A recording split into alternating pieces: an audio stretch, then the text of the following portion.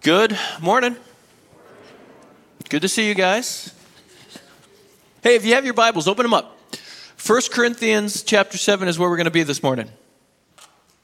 We're in our fourth week looking into chapter 7 of 1 Corinthians. And I'm hoping by the end of the day we'll make our way through it. But in all honesty, we couldn't have gone any faster through this section because each week Paul has been addressing issues that are critical for us to consider. They're absolutely critical for us to see and to apply into our own lives. And he'll do the same again today, by the way, as he addresses the topics of singleness and marriage. Singleness and marriage. And this is actually, some of you right now are checking out. You're thinking to yourself, well, I'm already married, so this doesn't apply to me. Oh, yes, it does. Because if you don't understand what the Bible says about singleness, you'll have a distorted view on marriage. And if you have a distorted view on marriage, it'll lead to either one of two positions. Either you'll over-desire marriage. If you have a distorted view on it, you'll over-desire marriage. But if you have a distorted view also, some of you will under-desire marriage. So you want to go to the Bible and see what the Scriptures, the ancient wisdom of the Scriptures, has to say regarding singleness, about the goodness of singleness, but then also what Paul will say about the goodness of marriage, because he's not pitting singleness against marriage at all. What he's doing is he's highlighting the goodness of both options for a Christian. So we're going to look at the goodness of singleness and then the goodness of marriage, and then in the last hour or so, some of you are visitors and you're like, I hope he's joking. In the last little bit of time, what I'll do is I want to give some really super practical advice, biblical counsel really, for those who are seeking marriage. And again, you may be thinking, well, this doesn't apply to me. Well, it does, because if you're a Christian, you're called to be a kingdom influencer. And you probably know people who are single, maybe a coworker, maybe some of your friends, maybe closer still, maybe a kid. Or maybe a grandkid. And when they come to you for input, or even if they don't come to you for input, I've noticed grandparents, they don't need their kids to ask them for input or their grandkids to ask them for input. They sit them down and they say, I'm going to give you the input regardless. You want to be able to give to them the biblical view so that they don't walk into marriage with a distorted view on marriage, which will distort other aspects of their life going forward. And again, this is an important topic about singleness and marriage. So let's jump into it. 1 Corinthians chapter 7, I'm going to just give you just a Tisha review. Remember, in 1 Corinthians 7, Paul has been dealing quite a bit with relationships. First, he's talked about the marriage relationship and the sex relationship within a marriage. That's in verses 1 through 7. He talks about sexuality within marriage, and then in verses 12 through 16, he deals with marriage and divorce. Particularly if you're a Christian person who's married to an unbeliever, you need to seek to remain in the marriage to the best of your ability. If your unbelieving spouse says they're willing to consent to stay within the marriage, you should seek to remain within the marriage because you're their best opportunity to hear about the gospel and to see the gospel at work in your life. And then he takes that same principle, remaining where you're at in verses 17 through 24, and he applies it to all of life. And we looked at it last week from the lens of vocation and how the Lord calls us to the work that we do with our hands. And each and every vocation, each and every type of work, except for work that is exploitive in nature, right? Every type of work that is not exploitive in nature is a valuable and God-honoring occupation. And all of it's valuable. Now, today he's going to talk about, he addresses the issue of singleness and marriage in verses 25 through 40. And we're not going to look at all of it. We're going to move pretty quickly through it, but I want to see the main thrust of Paul's argument here. Now look at what he says, verse 25. Now, concerning the betrothed. Now the word betrothed there, it's translated from a Greek word which means married. It means virgins. It's translated from a Greek word that means virgins. And term, more often than not, it refers to women who are of marriageable age, but they have never been married. So he says, now, concerning the betrothed, or in some of your translations, it'll say virgins. He says, I have no command from the Lord. What he's saying is we don't have a teaching from Jesus on this, but I give my judgment as one who, by the Lord's mercy, is trustworthy. I think, Paul says, that in view of the present distress, it is good for a person to remain as he is. Are you bound to a wife? Do not seek to be free. He says, are you currently married? Stay married. Just as he said earlier in the chapter. He said, you're called to your spouse to represent Christ to the best of your abilities. If you're a Christian and you're married to an unbeliever, stay in that marriage. Do the best that you can to represent Christ in that marriage. And then he goes on. He says, are you free from a wife? Do not seek a wife. But if you do marry, you have not sinned. And if a betrothed woman marries, she has not sinned. Yet those who marry will have worldly troubles. And all God's people said, amen. Holy smokes, is that not true? And he goes, and I would spare you that. Verse 29, this is what I mean, brothers. The appointed time has grown very short. Now, underline that phrase. If you're someone who is free in your conscience, the mark in your Bible, underline the phrase, appointed time has grown very short. And I'll tell you why. We'll come back to it in a minute. He says, this is what I mean, brothers. The appointed time has grown very short. From now on, let those who have wives live as though they had none. And that's not what some of you guys, that is not what you're thinking, Paul's thinking in this moment. He says, from now on, let those who have wives live as though they had none. And those who mourn as though they were not mourning. And those who rejoice as though they were not rejoicing. And those who buy as though they had no goods. And those who deal with the world as though they had no dealings with it. For the present form of this world is passing away. Now again, underline that. For the present form of this world is passing away. Paul goes on, he says, I want you to be free from anxieties. The unmarried man is anxious about the things of the Lord, how to please the Lord. But the married man is anxious about worldly things, how to please his wife. And implied in that is his family, how to please his family, take care of his family, secure their future. And his interests are divided. And the unmarried or betrothed woman is anxious about the things of the Lord, how to be holy in body and in spirit. But the married woman is anxious about worldly things, how to please her husband. And again, implied, her family. I say this for your own benefit, not to lay any restraint upon you, but to promote good order and to secure your undivided devotion to the Lord. Go ahead and stop there. You know, you read this, and on the surface, it's kind of confusing. And it seems to be at odds with Paul's exalted picture of marriage that he gives in Ephesians chapter 5. So what's the deal? Was Paul just having a bad day? Did he wake up on the wrong side of the bed? Did nobody cook him scrambled eggs for breakfast? What in the world is going on? Or is there something deeper going on? Is there a theological conviction that's driving Paul's statements that has profound ramifications on whether a person should pursue singleness or pursue marriage? And I think that's the case. As I hinted at it by having you underline several phrases. I certainly think that's the case. Paul's teaching, well, here's what I'm going to say. I'm going to do a little bit of theology here for a moment. And for some of you who don't like theology, get over it. Because it has huge ramifications on your life. This actually will be, for some of you, the most important part of the message, what I'm about to say.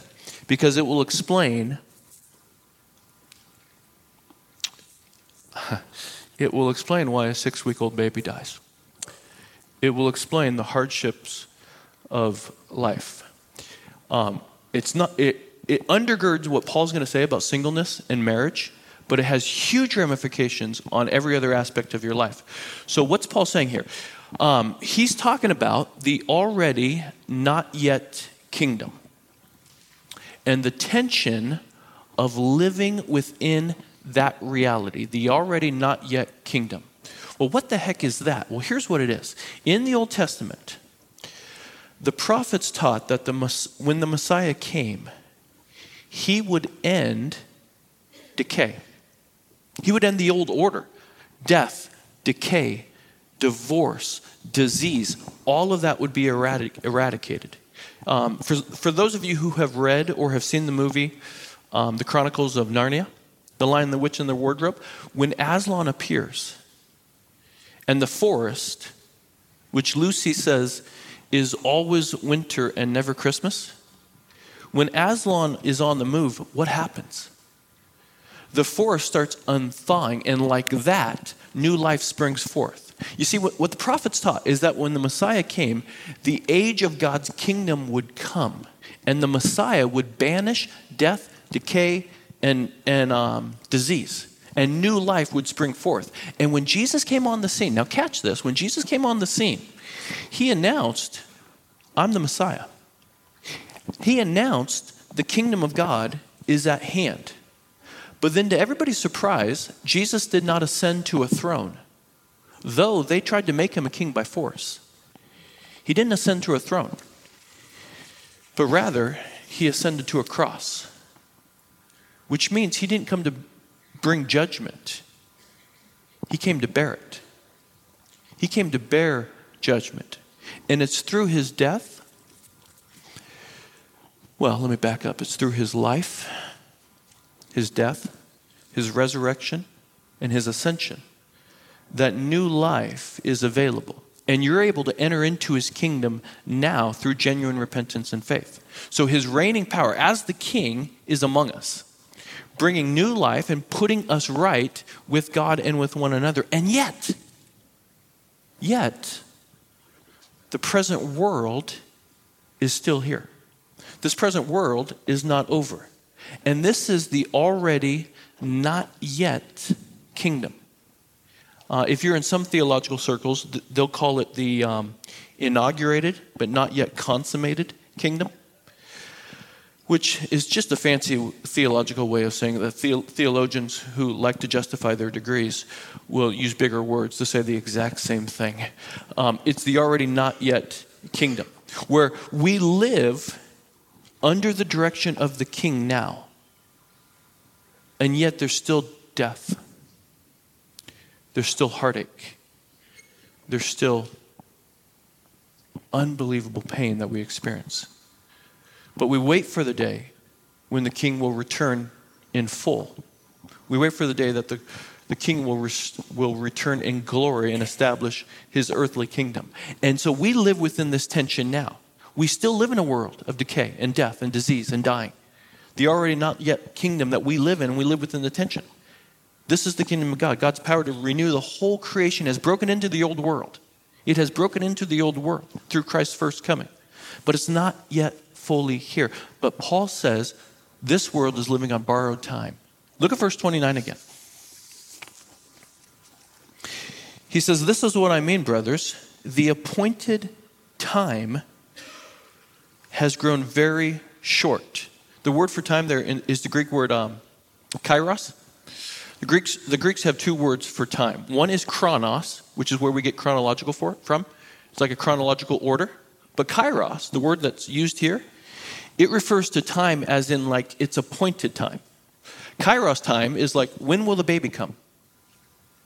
Well, we have a chronological guess, but the baby will come when it's time. It's time, by the way, not yours. Which means it's going to be 2 a.m. Almost guarantee you that. It has an appointed time. It has an appointed moment. And that's what Paul's saying. He's saying the time is very short. The old order is still here, but it's doomed. And it's passing away. It's living on borrowed time. That's why Paul says in verse 32, it's passing away. Now, listen, this theological conviction he has here, it has gigantic ramifications. Because on the one hand, what it means is all the material and social concerns of this world are still with us. It means Christianity is not escapism. You still live within this world and all of its pain, heartache, and mess. You're still drudging through crap at times, even as a Christian. You can't just wear rose-colored glasses. The world is still what it is, and we can't ignore it. We have to plan for tomorrow, and yet we have to seek to make the world a better place today. But on the other hand, our assurance about God's future kingdom, it undergirds, and what it does is it provides tremendous hope in the midst of disease, in the midst of decay, in the midst of death. And it transforms if you have set your heart on the things above, as Paul tells us to, if you seek first the kingdom of God. What it does is it transforms all of our thoughts regarding earthly matters, which is why in verses 29 through 31, in essence, what Paul's saying is, because this world's passing away and the future world is coming, we should be grateful and happy for any success that comes our way, but not be fixated on it. And we should be saddened over any failure that comes our way. But we shouldn't be brought low by it, because our future home and our future joy and our future life in heaven is guaranteed. And what that does is it enables you, if you really think about it, and you really slow down and consider it, what it does is it enables you to enjoy this present world without becoming completely engulfed by it, without becoming completely enthralled in the things of this world. Well, what does that mean? This theological conviction, what does that mean in regards to our attitude towards marriage and family? Here's what it means. What Paul will say is this. It means that both being married and not being married are good conditions to be in. We should be neither overly elated by getting married or not overly deflated, not overly disappointed by not being married. Well, why would that be the case? Because truly, the scriptures tell us, and we'll see it in a couple of weeks, that Christ is our true spouse. And God's family is the only family that will truly embrace us and satisfy us for all of eternity.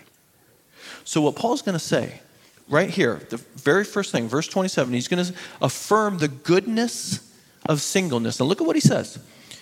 He says, are you free from a wife? Do not seek a wife. And you can be sure that the inverse is true there. He says, you can apply it. Are you free from a husband? Don't seek a husband. Now you got to know, that is such a radical statement Paul makes here. It is absolutely a revolutionary thought that Paul teaches right there. Stanley Hauerwas, who's a theologian at Duke Divinity School, used to live in Eugene. He makes this statement in his book, A Community of Character. He argues that Christianity was the very first religion that held up a single adult life as a viable and God-honoring option. He writes, one clear difference between Christianity and Judaism and every other traditional religion is the former, so Christianity, is the former's entertainment of the idea of singleness as the paradigm way of life for its followers. That is radical. Because nearly every other ancient religion, nearly every other ancient culture made an absolute value of family and bearing children. You think about the book of Ruth and Naomi. She's absolutely brought low because family was the ideal. It meant everything. There was no real honor. There was no lasting legacy. There was no real life without leaving heirs. Without children, you essentially vanished. You had no purpose, you had no meaning, you had no significance. The main hope for the future, in every other traditional culture, in every other traditional religion, the main hope for the future was to have children, and lots of them. And when it's a cold night and there's no internet, there's plenty of options for having lots of them. In ancient cultures and in some evangelical cultures, long-term single adults were considered to be living a less than fully realized human life. But that could be the case for Christianity. Why? Well, because Jesus is the most complete human being who's ever lived. And he was single, as was the Apostle Paul. And so singleness, it can't be thought of as less than. And so what Paul says in 1 Corinthians chapter 7 is that singleness is a good condition blessed by God. And in some respects, he says, it's actually better than marriage. Now again, that is a revolutionary thought and teaching by Paul. Now, I got to also tell you this. I told this to the men on Friday. And if your husband is at the men's breakfast on Friday, you got to know he defended your marriage. Some guys were really upset about this teaching by Paul. They said, no, marriage is way better. Good for you guys and good for you women. But what was the net effect of Paul's teaching? You know what it was? What it was is because of the gospel and because of the Christian hope of the future kingdom, Paul's teaching here, it de-idolized marriage. It de-idolized it. I said a couple of weeks back, in most evangelical churches, marriage is idolized, the nuclear family is normalized, and single people, therefore, they feel marginalized. And in that day, in that culture, there was no more radical act than to live a life that didn't include having a spouse and children. Because again, having children was the way to find significance. Having children was the way to leave a legacy, because children hopefully would outlive you. Hopefully they would give you security, a future security, because they would take care of you as you aged.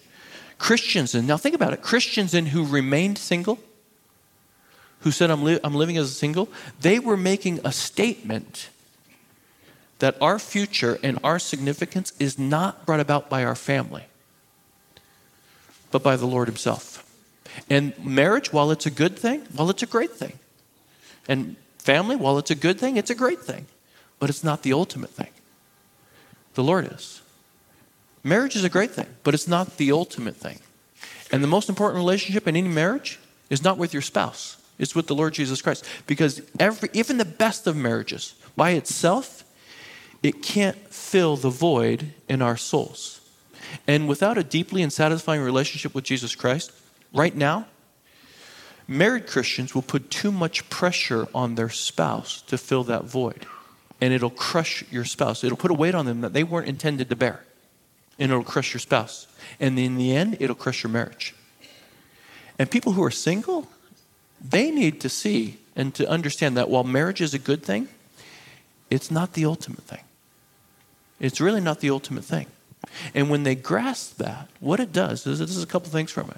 It frees them from putting too much weight on their dream of marriage. You ever notice people who are in one relationship after another relationship, after another relationship, after another relationship? They move from one relationship after another. You know why that is? It's because they have a dream of marriage. And it causes them to chase another relationship. And so by understanding that singleness is actually a good state, it frees them from putting way too much weight on their dream of marriage. The other thing it enables, when a Christian understands this, it will enable a single person to live a single life. It'll enable them to handle living a single life without feeling less than their married friends.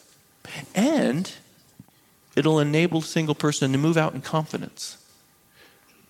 Because again, so often, single people feel marginalized in the body of Christ. It will actually enable them to move out with confidence, knowing that your identity, your security, your purpose, and your meaning, they're all secured in Christ. And your marriage, as great as it is, may be here today and gone tomorrow. So your real meaning, your real security, your real purpose needs to be secured in Christ, with or without marriage. Now, I say all this, and I look at you guys, and you look at me like you got blank stares looking at me like, what in the world? This is not what I expected on a Sunday morning. Now, again, listen, Paul is not pitting singleness against marriage. It's not a competition, right? This is not a competition about which one's better or not. That's the way of the world. That's not the way of Christ. Paul's saying singleness doesn't make you less than anyone else, nor does it make you better than anyone else. But rather, singleness is a good and God-honoring option. And those who remain single, they bear witness that the Lord, not a biological family, is really their hope. So Paul affirms the goodness of singleness. Now here's the second thing he does. He affirms the goodness of marriage seeking. Look again at verse 28. He says, but if you do marry, you have not sinned. And if a betrothed woman marries, she has not sinned. Now look at how unique Christianity's view on singleness and marriage is. Because unlike traditional cultures, Christianity, it sees singleness as a good and God-honoring option because we've been brought into deep union with Christ. We've been really brought into a deep union in Christ, and he fulfills our greatest needs. And yet, at the same time, unlike most of Western culture, Christianity doesn't fear or avoid marriage. Because most Western cultures, they fear and avoid marriage. So what Paul does is I don't want to say straddles the fence, but he walks the line and he affirms the goodness of singleness and he affirms the goodness of marriage seeking. So while most traditional cultures, they idolize marriage because they tend to idolize the family, our culture idolizes what? Independence. We idolize, in our culture, we tend to idolize independence, individual choice and freedom, which is why many young people today are commitment phobic. They're absolutely commitment phobic, and they can't stand the idea of limiting their options for the sake of another. In 2002, there was a significant study. It was entitled The National Marriage Project. It was funded by Rutgers University in New Jersey, so a secular university. And within the study, one of the articles was why men won't commit. And listen to what the author said. They stated this: our investigation of male attitudes indicates there is evidence to support the popular view that young men today are commitment phobic. By the way, do you know the average age of a man marrying today is 33 years of age? Isn't that kind of shocking? Commitment phobic. And they go on, in the study, they list different reasons why men would rather not get married, or at least not anytime soon. But the most striking one is this: they won't marry until they have found the perfect soul mate. Thank you very much, Disney. And according to the study, one of the key factors for finding the perfect soulmate was physical attractiveness and sexual chemistry. The National Marriage Project, listen to what they state. This is my favorite quote in the whole day. It says, a pornographic media culture may also contribute to unrealistic expectations of what young men think their future soulmate should look like. Influenced by the sexy images of young women on the internet and on the runway in television Victoria's Secret specials, men may be putting off marriage. Now listen to this. Men may be putting off marriage to their current girlfriend in the hopes that they will eventually find a combination soulmate/babe. Now listen. That's true. And by the way, it's not just young men who have been affected. The same study says young women see marriage not as a way of creating character and of creating community, but as a way of reaching personal life goals. In the study, it says they are looking for a marriage partner who will fulfill all of their emotional, sexual, and spiritual desires. Now listen to what that means. Both the guy and the girl, they do not see marriage as two flawed people coming together to create a space of stability in life and love. They don't see it as that. And this leads many people looking right past really good prospective partners who simply aren't good enough and don't measure up. How different would it be? How different would it actually be if both the guy and the girl were already fulfilled in Christ? They say, I already have an identity in Christ. I'm already satisfied in Christ. I already have deep meaning and lasting destiny in Christ. And we recognize because we're in Christ, we're not perfect. In fact, my character's messed up. And I hate to tell this about you, honey. Your character's a little messed up too. We recognize we're not perfect, but we're going to see if together, with our strengths and our shortcomings, if we can actually help each other grow into the people that God created us to be. How much different would our world be if we actually had those attitudes regarding singleness and marriage? And you may be thinking to yourself, well, that all sounds really nice and churchy. But what about attraction? Shouldn't attraction be there? Well, yeah, of course it should be. But here's the deal. It's got to be more than physical attraction. Right? There has to be a character component to it. There has to be a worldview component to it. Because if people just choose their spouses based on physical attractiveness and money, when those things go away, and they will. I used to tell Tria, you just married me for my body. She looks at me now and says, no. That is not the case. You look like your dad.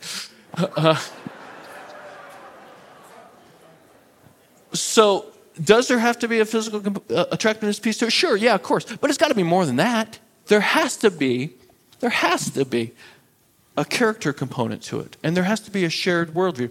Because if you marry just for money, if you marry just for physical attractiveness, if you marry just because you guys share a certain hobby, well, when those things go away, and they all will, then you realize you're married to a person that you don't really respect or really love. And that's a darn place to be. That's where real heartache and real pain begins. So you see what Paul does here? What he does is he affirms the goodness of singleness, and he also affirms the goodness of marriage seeking. Both states, he says, both are great states to be in. The question is, well, let me close like this. Let me just offer some advice, because I just looked at the clock and I have way more to go and not enough time. So let me close by saying, let me offer some practical advice. Here's the first piece, right? Take seriously Paul's counsel. Take really seriously Paul's counsel. Look down at verse 35. I want you to see it again. Paul says, I say this for your own benefit. Your own benefit. I want you to consider singleness. I want you to consider marriage. I want this to be for your benefit, not to lay any restraint upon you. He says, if you want to get married, get married. He says, if you want to remain single, remain single. Both are good, God-honoring options. But to promote good order and to secure your undivided devotion to the Lord. And what we need to do is we need to take seriously Paul's counsel. Instead of adopting all the countless criteria that the world offers, now that we know that there's the goodness of singleness and the goodness of marriage, we would be wise to ask ourselves, in which state, single or married, can I best serve the Lord? In what state, as a single person or as a married person, can I best serve the Lord? And here's what happens more often than not. People automatically assume that it's in a state of singleness that I can best serve the Lord, because we would be free from entanglements. But you know what? That might not be the case. It might not be the case. I'll give you an example out of my own life. If I were single, I would have more time to do teaching.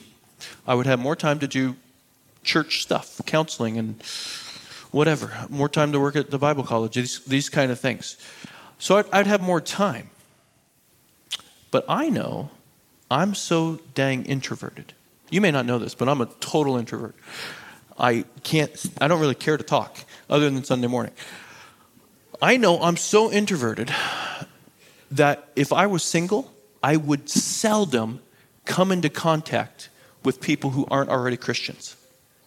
I would hardly ever come into contact with people who aren't Christians. But my wife, Tria, she's a total extrovert. She loves talking all the time to anyone. All the time. 20 years ago, Tria, our next door neighbors, when I say next door neighbors, we're talking 50 acres over, right? So their dog gets loose. Her dog gets loose. And she comes up to our house. I'm not there. Tria is. They start talking. And she says, yeah, I'm engaged. But we can't find a pastor to officiate our wedding. And my wife says, oh, my husband will do it. Doesn't tell me. These people aren't Christians. My husband will do it. Sure. You've been voluntold by your wife. That was the situation. I drug my feet. I said, no, honey, I don't have time for this. I don't know these people. Why would I marry these people? Here's what happened. 20 years. 20 years have gone by. And they get married. I officiate their weddings. One of the funnest weddings I've ever been to. We build a relationship. Her grandfather dies. She calls me. I officiate the funeral. She calls me a little bit later. They have marriage crisis. I give them counseling for several years. She calls me later and says, I'd like to read the Bible. She reads the Bible. She calls me a little bit later and says, I trusted Christ. Now listen. None of that would have happened if I was single. None of it would have happened. None of it. Absolutely none of it. So you have to ask, knowing what you know of yourself, you have to ask yourself, which state could I better serve the Lord? Could I do it as a married person? Or would I serve the Lord better as a single person? Which state could I be in to make a greater impact for the kingdom of God? Michael Green, in his commentary on 1 Corinthians, Michael Green is long dead now, but his commentary on 1 Corinthians, he writes this. He says, the quantity of time available for Christian involvement may be reduced once we're married, but its quality may be enhanced. At all events, you have no right to marry unless I have honestly faced the question of the impact marriage will have on my Christian life and service. And he's absolutely right. So what does that mean for us? It means we need to take seriously Paul's counsel and ask ourselves, in what state, singleness or marriage, can I best serve the Lord? Here's the second piece of advice. Second piece of advice is this: don't allow yourself deep emotional involvement with a non-believing person. Don't allow yourself deep emotional involvement with a non-believing person. And I know this is a controversial point, and I do not care. It is a controversial point, but the Bible assumes everywhere that Christians who are going to marry should marry other Christians. I didn't have you look at it, but skip down to verse 39.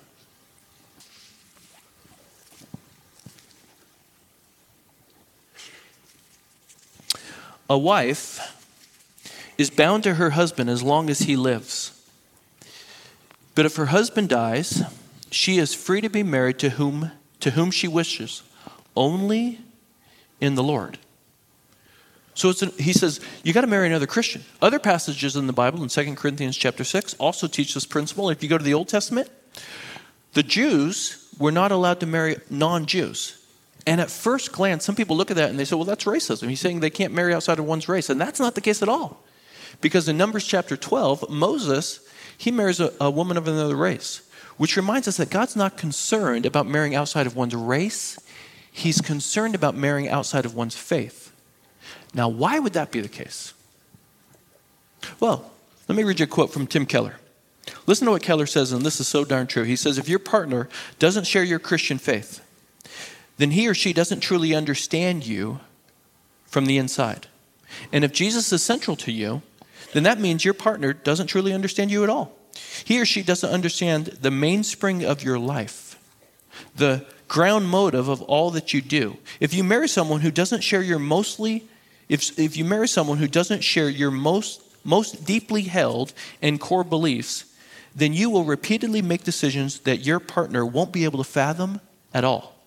That part of your life. and it is the most important part, will forever be opaque and mysterious to your spouse.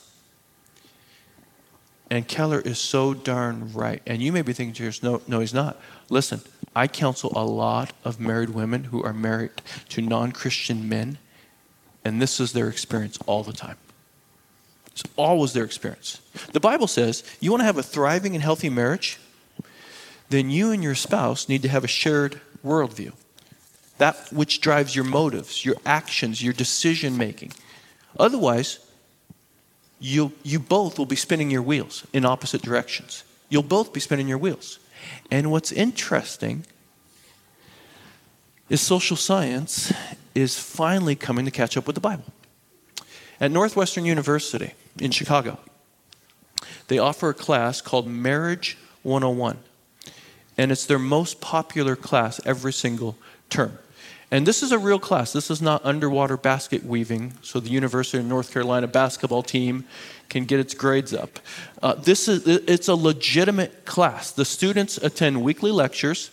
They discuss topics from infidelity to addiction to child rearing to sexuality in long-term relationships. They talk about communication. They have to interview mentor couples and write papers on it.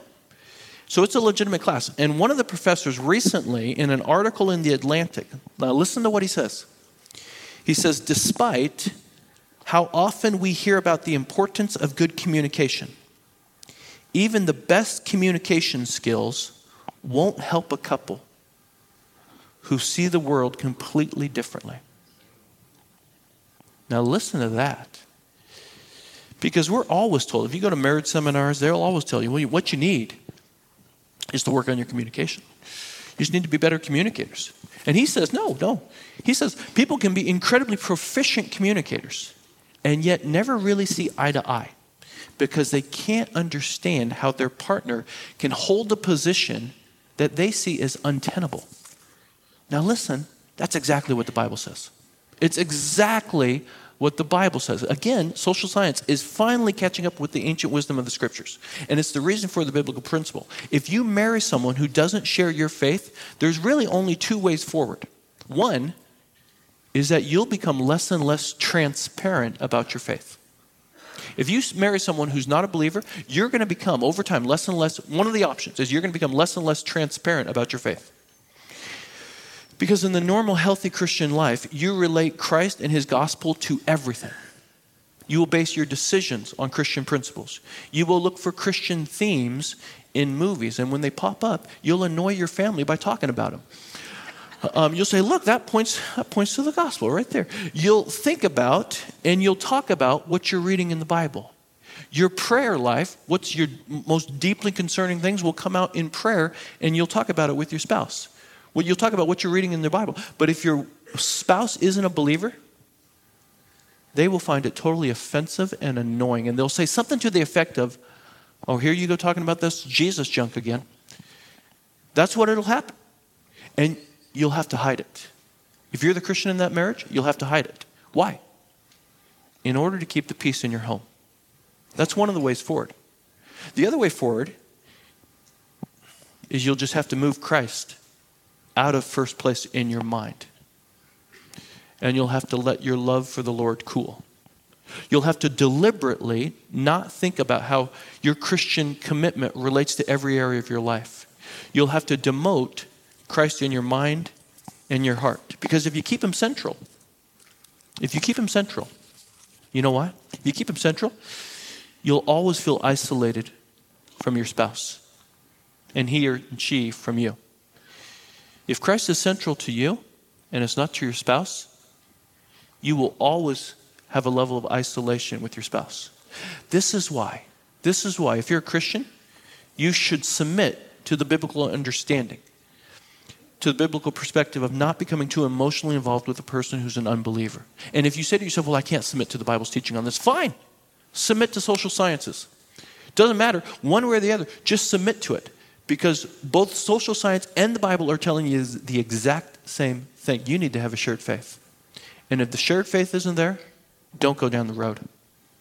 Here's the last piece of advice. if you're a marriage seeker, get and submit to lots of community input.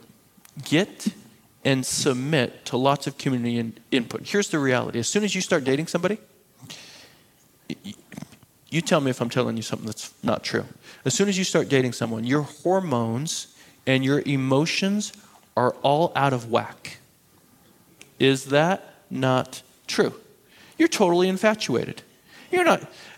You're thinking blindly at that moment. You're not perceiving anything clearly. And therefore, one of the best things you can do is you can go to an older, wiser Christian that you know and trust and let them offer their perspective. And you know what's interesting about that? We do it pretty much in every other area of our life. Do you buy a car without letting somebody else check it out? No, you take it, normally, if you're intelligent, you take it to a mechanic before you buy it. And you say, hey, I know nothing about this, but I know it's red and it goes fast. What do you think? I should probably have your input on this. We do it in every other area of our life. We get community input from everything else. But with marriage, for some reason, we think to ourselves, this is a strictly individual decision. And it should never be a strictly individual, unilateral decision.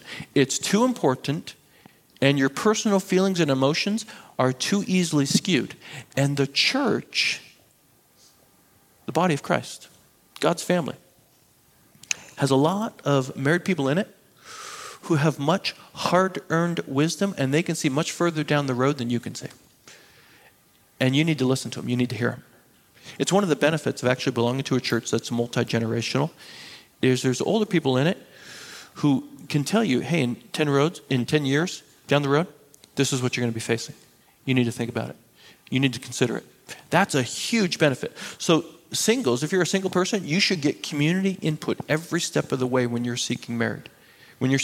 And married couples, if you're a married couple right now, you know what you should be doing? You should be building relationships with people who are single. Not trying to make matchmaker, not trying to play Cupid, but trying to build a relationship with them so that you should be inviting them into your homes and into your lives, displaying the real work of marriage. The fun parts, of course, but you should also be sharing with them the hard aspects, because singles need to see how hard and how glorious marriage can be. They need to understand that marriage is real work. They need to see that marriage actually represents the gospel. It's a story of sin. It's a story of grace. It's a story of restoration. Because every marriage has sin and grace and restoration, does it not? And singles, what they need to see that reality. They need to see that reality all the time, so that the gospel is not just spoken about at church, but it's in our homes and it's lived out in our day-to-day lives, so that young singles can see healthy marriages that don't just talk the gospel, but actually live it out in their homes. Amen? Let me pray, and then we'll sing. Heavenly Father, we thank you for this passage. And Father, we pray for those within this room or within the sound of my voice who are single, that they would have a deep and satisfying relationship with you first and foremost. That they would understand that they are in deep union with Christ. And that is they're in a great and glorious state just as they are, Lord. And if you call them to marriage, then let them walk into that faithfully, Lord. But if you call them to singleness, let them walk into that as well, faithful to you. For those of us who are married, Lord, we pray that we would strengthen our single brothers and sisters to the best of our ability, that we'd love them well, that we would incorporate them fully into the body of Christ, and that we ourselves in our marriages, that we would make Christ the central point of our marriage. That he would be the mainspring, you would be the mainspring of our individual lives and the mainspring of our marriages, Lord. And that the story of the gospel of sin and of grace and of restoration, it would be an ongoing reality in each one of our homes, so that the gospel is not something that we just talk about on Sunday morning. It's a gospel reality that we live out the rest of the week. So we trust you for these things, Lord, and we thank you for your word. In Jesus' name, amen.